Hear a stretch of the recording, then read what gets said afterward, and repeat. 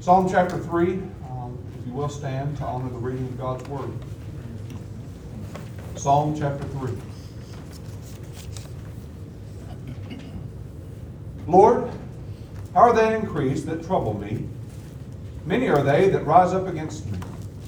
Many there be which say of my soul, there is no help for him in God, Selah. But thou, O Lord, art a shield for me, my glory, and the lifter up of mine head. I cried unto the Lord with my voice, and he heard me out of his holy hill, Selah. I laid me down and slept. I awaked, for the Lord sustains me. I will not be afraid of 10,000 of people that have set themselves against me round about. Arise, O Lord, save me, O my God. For thou hast smitten all mine enemies upon the cheek bone. Thou hast broken the teeth of the ungodly. Salvation belongeth unto the Lord. Thy blessing is upon thy people. Selah. You may be seated. Let's pray. God, I thank you for the safety, the security, the comfort that we find in being your children. God, you do not guarantee that we will not die, that we will not face famine or pestilence or sword, but that you will overcome the trouble that we face, even death itself. As the world fills with fear, help your saints to be filled with something completely different. The love that drives out that fear. Lord, I thank you for loving us enough to send your Son Jesus to die on the cross on our behalf. For taking away our sin and our debt of sin. Paying for all of it with the precious blood of your Son. And Lord, I pray that as we go through this Old Testament psalm, that you will help us to see the faith of our forefathers. People who lived on this earth and believed you and trusted you to be their salvation, their deliverer. In Jesus' name I pray. Amen. When you look at the psalm, many times there'll be something before it, and if you see this, it says a psalm of David when he fled from Absalom, his son. I want to give you a little background about this story. Anybody in here have family drama? I don't want to know it. I just want to know if you have it. Anybody? Lots of people in here have family drama. You could go back to your family tree and talk about all the nuts that are there. I mean, David made some big mistakes. Now, we're going through the Bible story for the kids, and they leave out a lot of details because kids don't need to know all that drama. In fact, when I grew up, I started to learn stuff about my aunts and uncles and grandparents that I never knew when I was just left at their house for babysitting. There's all kinds of family drama that goes on.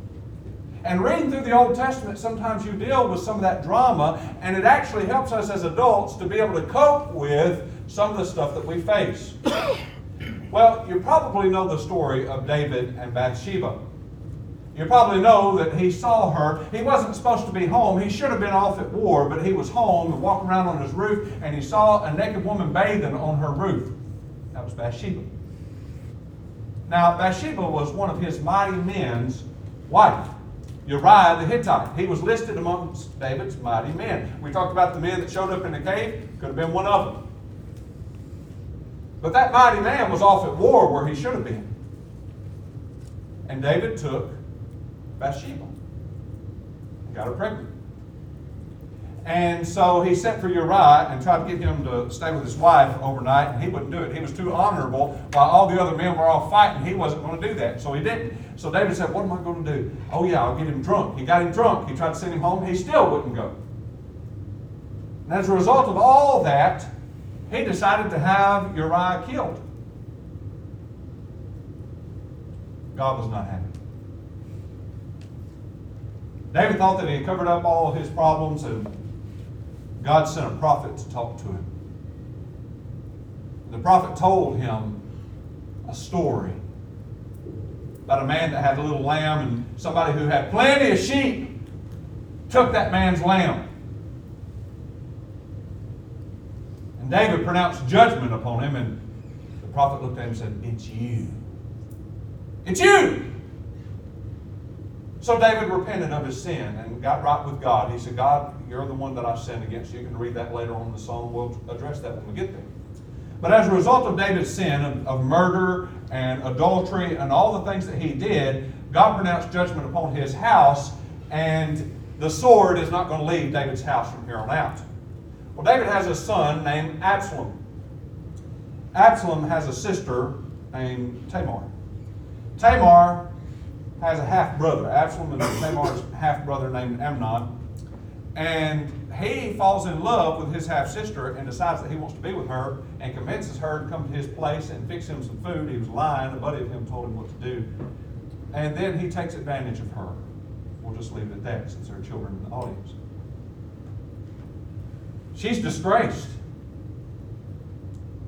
And after taking advantage of her, instead of, trying to cover up her shame, he dismisses her and won't have anything to do with her. And so she goes to live in her brother Absalom's house. Now, all this is a result of what happened with David and Uriah and Bathsheba. That's why I told that story first. I want you to understand that your sin will have generational consequences, sometimes to the third and fourth generation. So be careful what you do in your life. Absalom is understandably upset that his sister has been taken advantage of, been used and discarded. The king has lots of sons, and he invites all of them to come to the sheep shearing, which is like a festival. It's a time to get together and celebrate. It's kind of like a harvest time where you got lots of goods around and people celebrate and make money and they feast together. And in the middle of that, he kills his brother that took advantage of his sister. Half-brother. David thinks they're all dead, but they're not, and it's just the one. And David grieves and mourns the loss of his son, who had done something despicable, but who was still his son. Absalom goes into exile and stays there for a while. But David's uncle, Joab, he convinces David that Absalom needs to come back, and so finally, David calls him back to be back amongst his people. But he refuses to see him. That's what family drama does, right? It causes separation. We're about to go into Thanksgiving. There's going to be some folks that don't show up or do show up. And I get to do it with weddings and funerals. And you'd be surprised when they say, "Don't let them in." Absalom's there, but David won't see him. So Absalom begins to get angry and upset. He said, "You should have just left me where I was, because I began to set down roots there, and you brought me back here. What for?" And so he comes up in his mind with a scheme. He's going to be nice and kind to everybody and overthrow his father as king. So if somebody comes to the gate with a problem, and he'll say, "The king's too busy for you, but I'll listen to you." And he starts to develop a relationship with all the people around him. And then Absalom gets a following, so much so that he's ready to oust his father. When David finds out, he has to run away. He has to flee. There's a lot that's happened since Saul's day with David living in a cave. David has won many battles. He's become king. Not only in Hebron, but moved to Jerusalem, and he's been there for a long time as king. But because he slept with Bathsheba and had her husband killed, the sword does not leave David's house. So that's the background of this story, that David is kind of in exile from his own kingdom. He's running for his life with his family, and he's taking them. They're moving slowly. But this psalm is kind of about that when he flees from Absalom, his son. So in verse 1 of chapter 3, it says, "Lord, how are they increased that trouble me?" Your kids ever give you any trouble? "Many are they that rise up against me." He's got a lot of kids. I've got 6. Do you think they ever trouble me? Nah. 5 daughters? Me and the boy, we need to build us a hideout. When he gets old enough, we probably will. We'll go off on hunting trips or something. We may not kill a thing with time. It won't matter. How are they increased that trouble me? Many are they that rise up against me. Why? Because David sinned, and this is a consequence of his sin. He's going to face it for the rest of his life. God pronounced judgment. It's a curse upon David's house. And so his enemies will increase. I want to turn to 2 Samuel chapter 18. And we're just looking kind of at the end of the story. And I want to do this because I want you to see what it cost David for his sin with Bathsheba. He's already got one son that was killed by his brother. And listen to what happens at the end of the story in 2 Samuel chapter 18, verse 31. You can watch it on the screen if you like. 2 Samuel 18, verse 31, through the end of the chapter there, it says, And behold, Cushai came, and Cushai said, Tidings, my lord the king, for the Lord hath avenged thee this day of all them that rose up against thee. So David said, a lot of people have risen up against me. And this man comes to him in celebration, saying, God has taken care of it all. Verse 32, And the king said unto Cushai, Is the young man Absalom safe? And Cushai answered, The enemies of my lord the king, and all that rise against thee to do thee hurt, be as that young man is. Absalom is dead. The king did everything that he could to try to save Absalom's life. And in fact, he told all the men that were going out there to fight against Absalom and his men, try to preserve my son's life, keep him alive. And they had the chance because Absalom, he had so much hair. You want to talk about a man having hair? He had so much hair that he would sell it every year and make money off of his hair. That was a flock of hair. I mean, just. But at this time, he was riding, and his hair got caught in a tree. And he was hanging by his hair. That's a lot of hair. And somebody comes and tells Joab, we found Absalom. He said, did you kill him? I said, no, we didn't kill him. We heard the king. And he said, you idiot. And he goes off there and he has them kill him altogether. And then he tries to get on to the one that didn't kill him. And he said, now you know, if I'd have killed him, you'd have killed me. Because I heard the king tell you not to kill him. But Absalom's dead. Verse 33, And the king was much moved, and went up to the chamber over the gate, and wept. And as he went, thus he said, O my son Absalom, my son Absalom, would God that I had died for thee. O Absalom, my son, my son. Sin has consequences. David would have rather died than his son, but this is a fulfillment of God's promise to David that the sword would not leave his house because of what he did to Uriah and Bathsheba. Verse 2, Psalm chapter 3. Many there be which say of my soul, there is no help for him in God. Selah. 2 Samuel chapter 16, verse 5. 2 Samuel chapter 16, verse 5. This is where you find that Absalom has run David out of the city. He's about to attack, and David finds out. So he gets all of his people together, and he begins to lead. Well, in the process, there was a Benjamite that hated him. Saul is a Benjamite. So from the previous dynasty, there were still people that hated David because they loved Saul, their king. And so this is one of those people. 2 Samuel chapter 16, verse 5. It says, And when King David came to Bahurim, behold, thence came out a man of the family of the house of Saul, whose name was Shimei, the son of Gera. He came forth and cursed still as he came. So he comes out of his house cursing David, the routed king. And he cast stones at David. He's a brave person. Don't you know David's the one that cast the stone at a giant? But now David is having stones cast at him. And all the servants of King David, and all the people and all the mighty men were on his right hand and on his left. And thus said Shimei when he cursed, come out, thou bloody man, thou man of Belial. The Lord hath returned upon thee all the blood of the house of Saul, in whose stead thou hast reigned. And the Lord hath delivered the kingdom into the hand of Absalom thy son. And behold, thou art taken in thy mischief, because thou art a bloody man.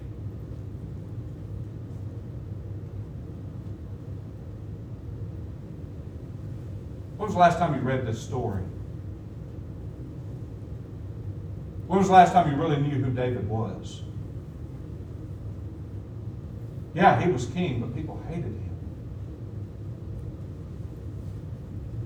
He was a real person, just like you and me. He faced real problems, just like you and me. He had real sin, just like you and me, and he had real consequences to that sin, just like us. Verse 9, Then said Abishai the son of Zeruiah unto the king, Why should this dead dog curse my lord the king? Let me go over, I pray thee, and take off his head. Which he very well could have done. David had some ruthless people around him that wanted to defend his honor. But David is humble and he knows that he has no honor, except for what God gives him. So listen to David's response. Verse 10. And the king said, What have I to do with you, ye sons of Zeruiah? So let him curse, because the Lord hath said unto him, Curse David. Who shall then say, Wherefore hast thou done so? He said, if God told him to come out and curse me, he might as well go ahead. It's not the man that's cursing me, it's God. David was there when the prophet showed up and said, Your house will face a curse. And David said to Abishai and to all his servants, Behold, my son, which came forth from my bowels, seeketh my life. How much more now may this Benjamite do it? Let him alone and let him curse, for the Lord hath bidden him. He said, if my own son is doing this to me, what do I have to worry about that person? Because a person that is so close to me is doing the very same thing. You ever had somebody close to you betray you? A family member? A friend? It hurts. And David is wounded by that. Verse 12, It may be that the Lord will look on mine affliction, and that the Lord will requite me good for his cursing this day. And as David and his men went by the way, Shimei went along on the hill's side over against him, and cursed as he went, and threw stones and cast dust. So it didn't just happen once. He followed with him, continuing to curse him, continuing to throw rocks. You ever been hit by a dirt clod or a rock? Raise your hand, I want to see. Yeah! How's that feel? You're still sitting here, so it didn't kill you. Makes you mad. I had a bully one time, some in my family. I still remember it to this day. That threw some really, really, really hard dirt clods at me. And it hurt. It made me mad. It's taken me a long time to forgive it, but I really have trouble forgetting it, you know. I will say this. David doesn't forget what this man does. And though he never takes vengeance upon him himself, when he goes to pass his kingdom to his son Solomon, he said, don't forget this guy. And Solomon doesn't. Solomon has him killed. Verse 14. And the king and all the people that were with him came weary and refreshed themselves there. So, this is a big, long story, and I'm trying to sum it up as much as I can, but you need to understand the dynamics of what's going on when he's writing this psalm, because anytime you read a psalm and it says, in this situation, you kind of want to know what the situation is. If you're thrown in prison because of your faithfulness to the Lord, write a song about it and sing it. You will be afflicted, whether for doing right or wrong. Do not forsake your God in your affliction.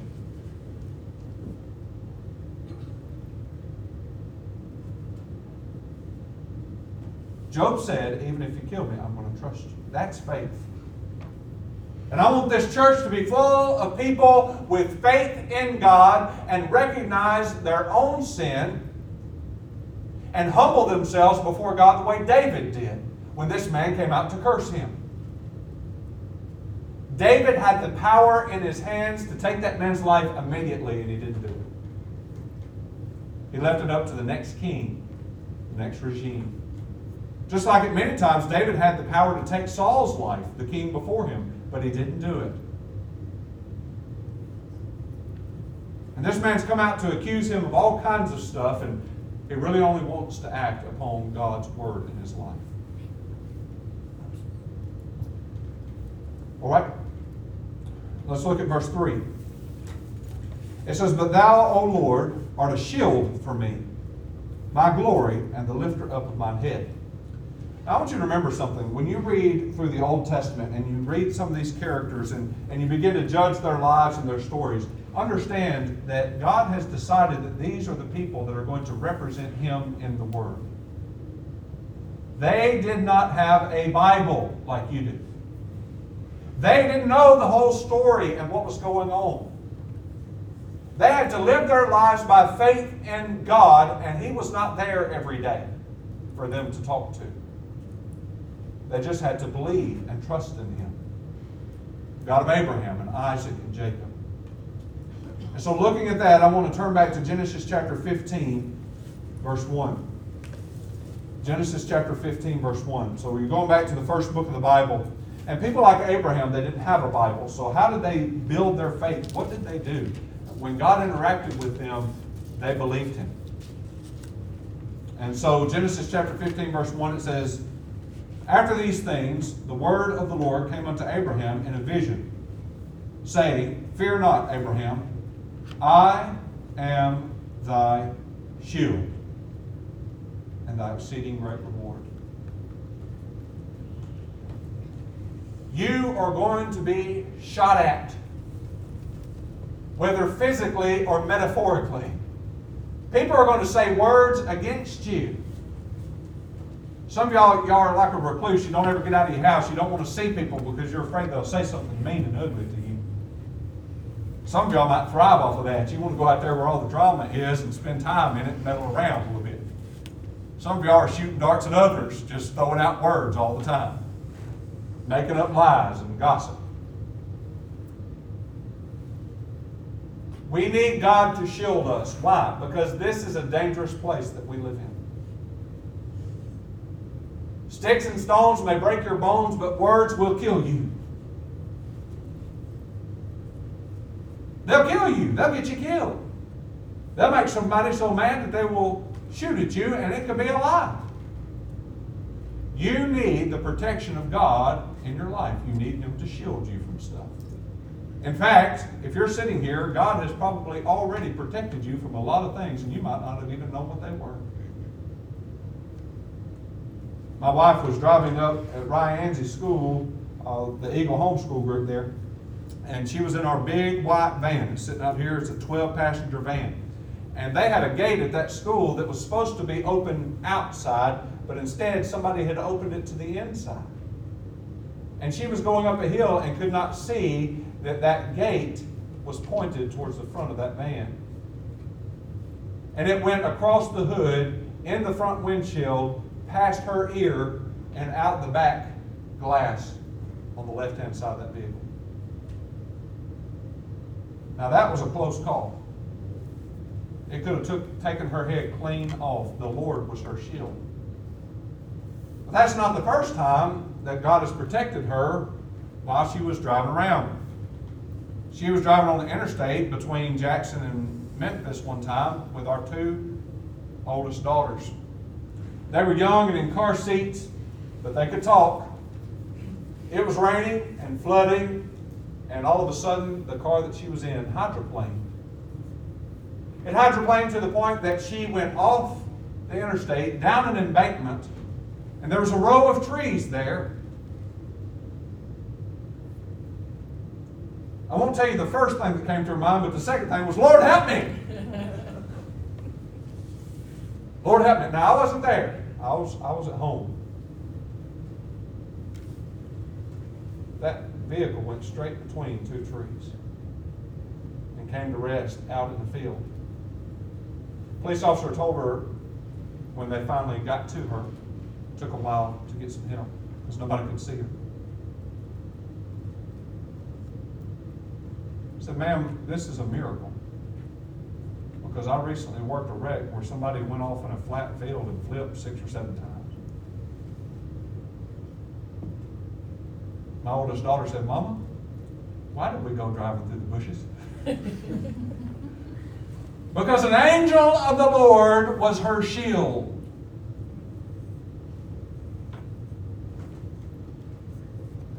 You need God to shield you. I don't care how strong or powerful you are. It is a dangerous thing to live in this world. You need Him as a shield. He was a shield for Abraham. He was Abraham's reward.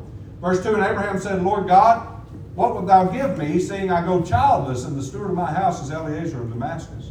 And Abraham said, Behold, to me thou hast given no seed, and lo, one born in my house is mine heir.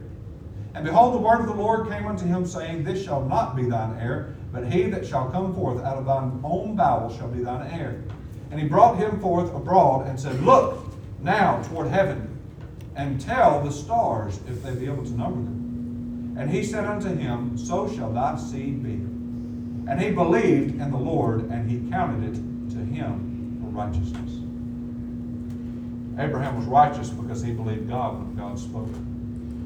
David has built up a faith in God that will trust him even in exile, running from his own son who is trying to kill him.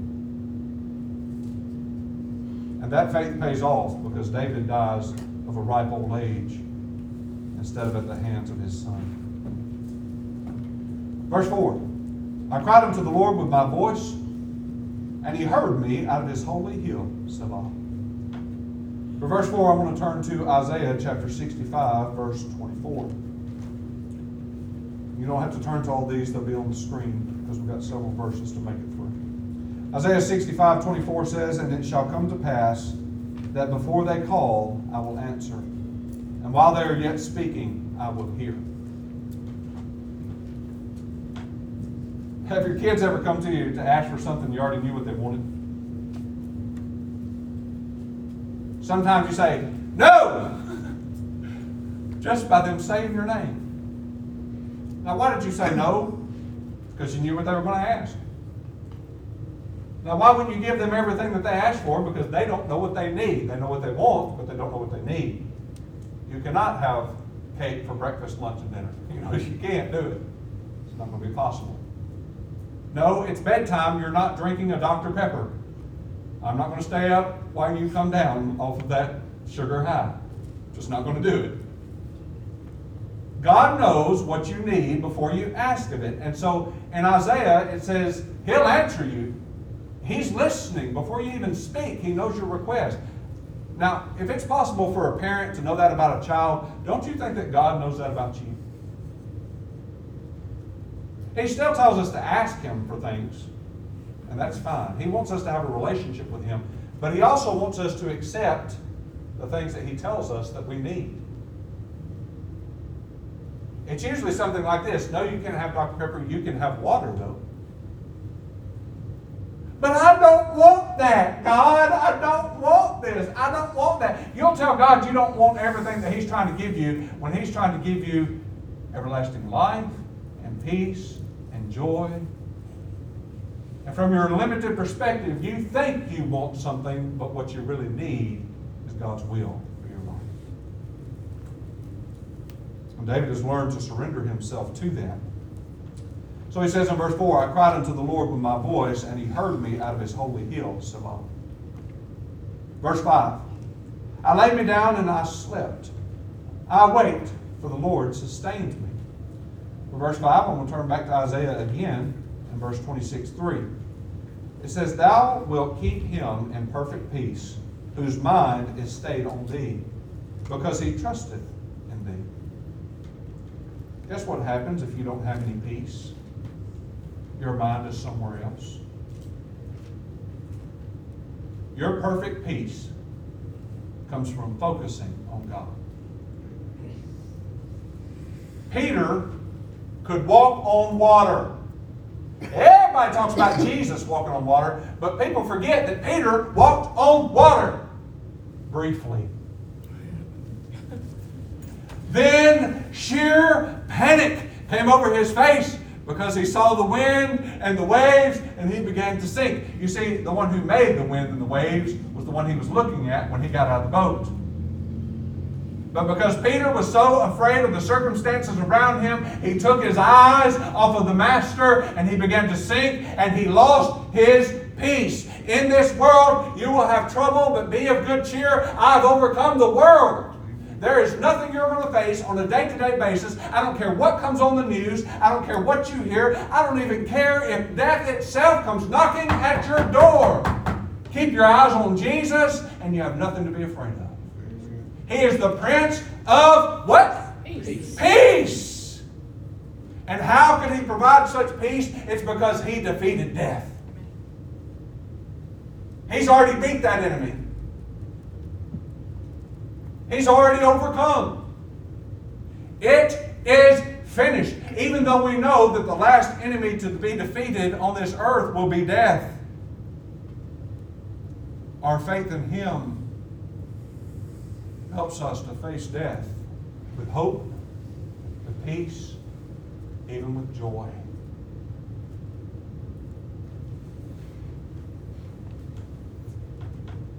I laid me down and slept. I waked, for the Lord sustained me. God keeps you in perfect peace if you keep your mind stayed on Him. If you can't sleep at night and it's because you're afraid or have anxiety, why don't you try focusing on the Lord? I tell my kids, start reading your Bible, you'll fall asleep like that.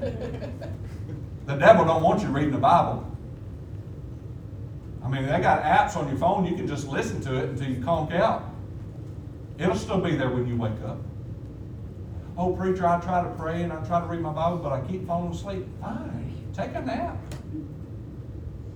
Don't you know that God can speak to you in dreams and in visions? He can do whatever He needs to do to get through to you. Just keep reading. Just keep praying.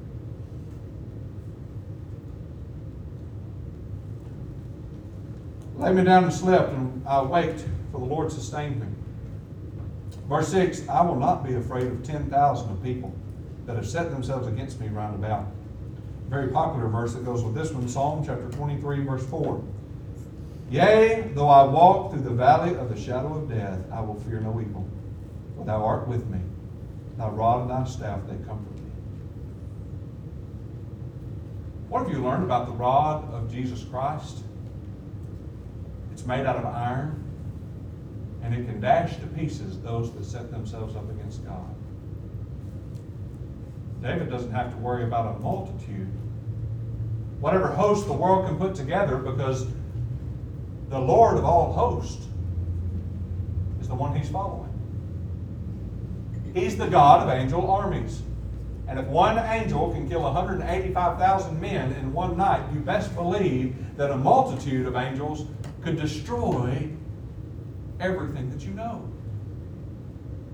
When you read through Revelation, you find out that God Himself sends out angels to do all this stuff.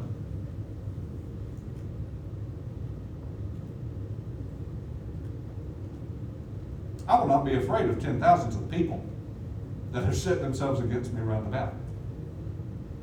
People can't do much. Pharaoh and his whole army couldn't do anything against a wall of water. They couldn't do anything. There's story after story after story in the Bible of how God fought, and that God's methods did more harm and damage to those surrounding armies than the methods of the people who were fighting the battle. It would say, and more died because of God than the people that were fighting. You need to know who you serve, so that when you cast your gaze upon Him and trust Him with your life, you can be kept in perfect peace. You can sleep. It doesn't matter if armies gather around you. It doesn't matter if you have cancer. It doesn't matter if you face the loss of a loved one. It doesn't matter if you face divorce. It doesn't matter if you lost a child. All those things matter greatly to us. But you understand that you are still here. That you still have a God to serve. And He can give you perfect peace through the valley of the shadow of death.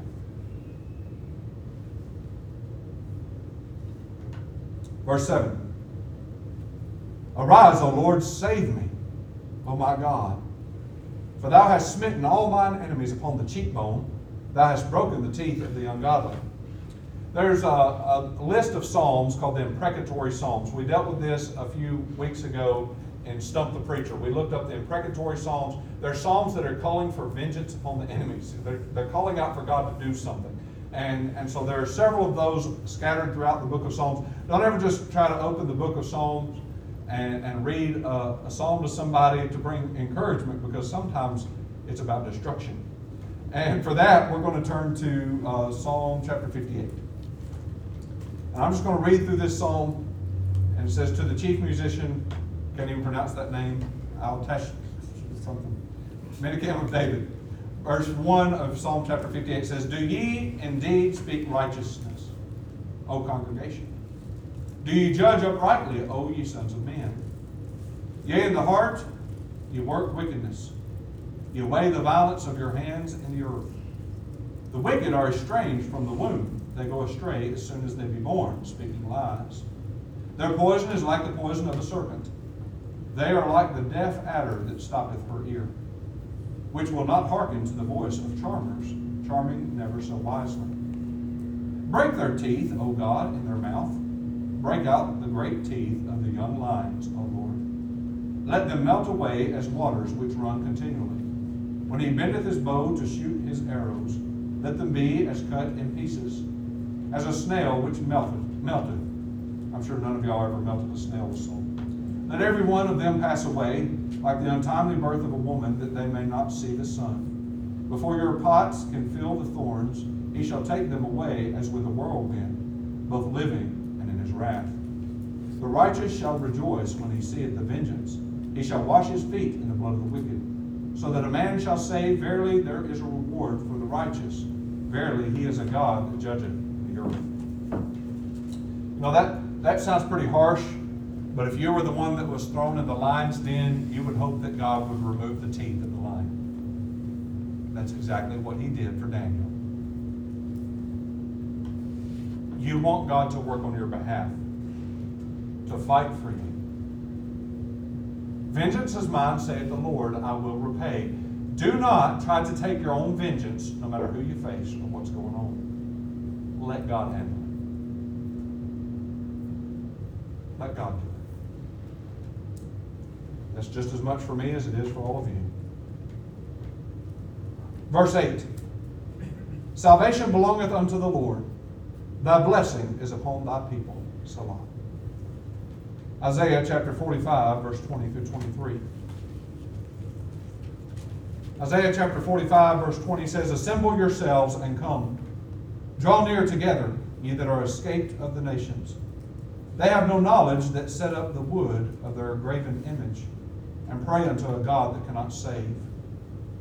You will interact with a lot of people in this world that do not have the same God as you.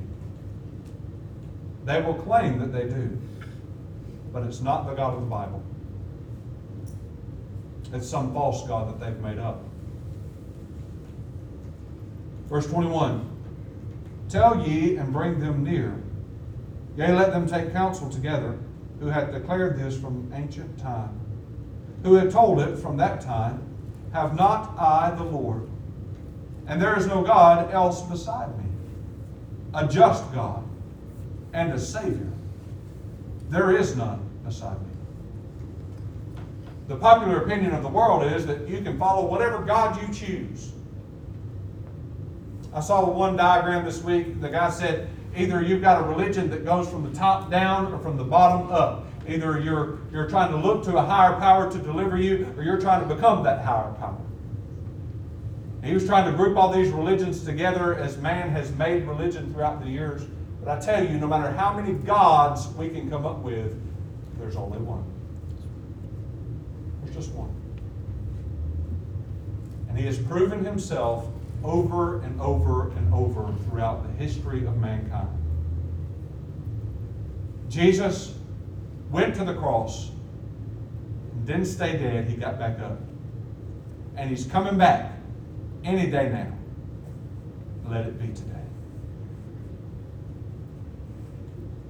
Verse 22, it says, look unto me, and be ye saved, all the ends of the earth.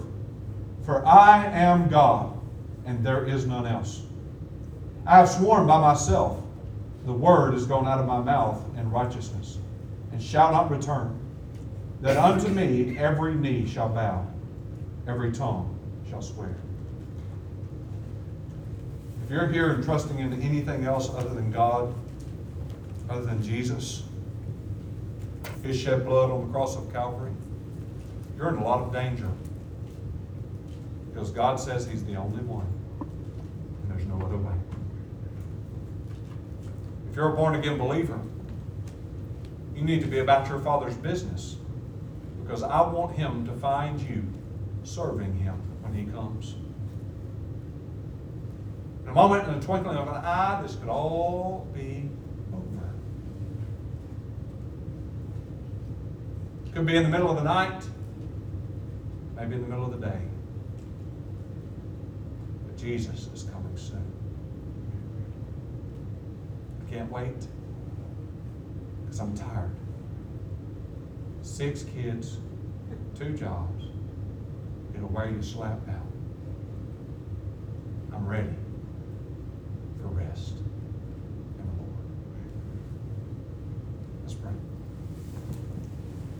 God, I thank you so much for the calling that you place on each and every one of our lives. God, it's too much for us alone, but when we share that burden with you, when we yoke ourselves together with you, you pull the weight. Many times we're along for the ride. We get to walk on water without the ability when we keep our eyes focused on you. Lord, I thank you so much for this church. I thank you for their faithfulness to you in serving this community, as over the past year we have reached out and done events and fed people and clothed people and shared the love of Christ through a cup of cold water, a bag of chips, Coca-Cola. Lord, you've given us a calling for this community. You've placed this church here. And as we go out, people may try to curse us and do all kinds of things against us. But help us to be faithful to you, to remain faithful. Lord, I pray that you would bear much fruit from your faithful servants as you delight in us. Help us, Lord, to delight in you. In Jesus' name I pray. Amen.